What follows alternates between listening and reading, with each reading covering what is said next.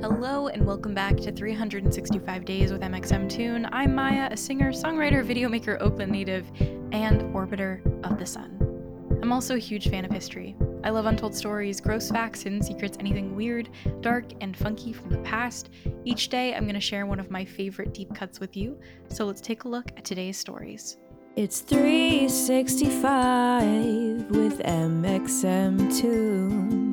New facts every day, so don't leave too soon. I'm gonna teach you stuff, no it won't be tough. Gonna go a year till you've had enough. It's 365 MXMtoon. Today, in 1633, the Catholic Church forced physicist and astronomer Galileo Galilei to renounce his heliocentric worldview, meaning that planets orbit around the sun. At the time, it was against the church to say that the sun didn't revolve around the Earth. Of course, modern science tells us that Galileo was right. As you listen to this podcast, we are all indeed just on a floating rock that's slowly circling around a big bright star. So let's look back on what happened to Galileo almost 400 years ago in the Holy Roman Empire. You've probably heard of Galileo, and that's because he's a pretty big deal in the history of science. Born in 1564, the Italian thinker is often thought to be the father of modern astronomy. While he didn't invent the telescope, he used it in an unprecedented way, turning it toward the sky. Before, this technology had mostly been used to magnify on-Earth objects. He discovered that the moon had craters, and that other planets had moons too, which orbited their respective planets. He also discovered Saturn's rings and wrote theories about tides and comets. Nicholas Copernicus, who had died about 100 years earlier, is often credited with coming up with the idea that the Earth orbits the sun, rather than the other way around. Even some ancient Greek thinkers, like Aristarchus, had put forth this idea about 1,800 years ago. But most historians think that Copernicus probably didn't know about that bit of ancient Greek philosophy. Copernicus died the same year that he published his theory, so he didn't face much backlash. But when Galileo studied the phases of Venus the following century, he found evidence that Venus was likely orbiting the sun. By that same logic, he was able to scientifically deduce that Earth revolves around the sun as well. Galileo published his findings periodically throughout the 1610s. That earned him a slap on the wrist from the church in 1616. They told him he could consider the hypothesis, but he was forbidden from presenting it as a fact.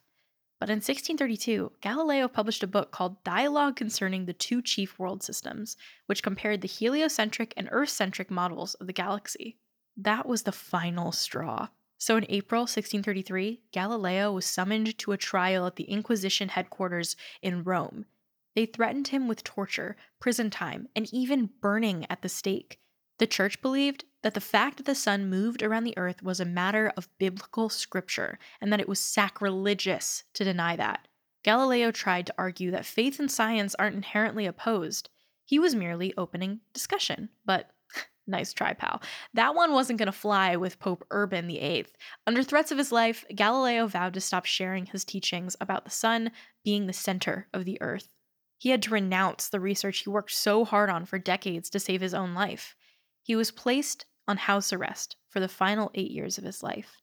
He was 69 at the time of the trial, and he was forced to recite the 7 penitential psalms once a week for the next 3 years. These are the psalms often recited in confession or during Lent. All in all, his punishment was not as bad as being burned at the stake, but still, it was pretty rough. It would take over 350 years before the Catholic Church would clear Galileo's name and accept his teaching as fact. In 1992, Pope John Paul II finally acknowledged that their persecution of the astronomer was an error. Now, let's talk about music. Today, we have a super special guest, one of my favorite musicians actually to exist ever, and somebody who is constantly inside of my own playlists and what I listen to on a day-to-day basis. We have Ash here today to talk about a special June 22nd in her life.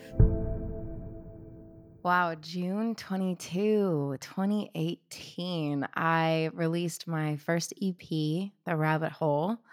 I had just left my husband and was in New York City to celebrate the release with my label. Seems like so long ago, but I guess that's, really only a few years back. I was so proud and still am so proud of that EP. I just think it was so cool and forward thinking, which I don't know if that's ego-y of me to say, but I definitely felt like the sounds we were playing with were really earlier for its time. I remember I remember thinking my whole life was gonna change and then like nothing happened.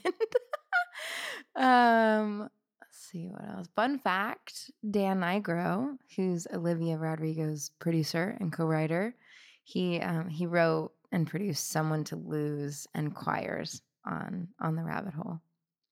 Yeah, I still love that EP so much. And now for today's final segment, I'll be going into my own photo archives to see what I was up to on a June 22nd in my life. On June 22nd, 2019, I took a photo of my cat. That's all I really have today. I really love cats. I am a cat person. I still love dogs, but I think I have a very soft spot for animals that can kind of do their own thing without being bothered. But they'll still come for you for attention and they'll still comfort you.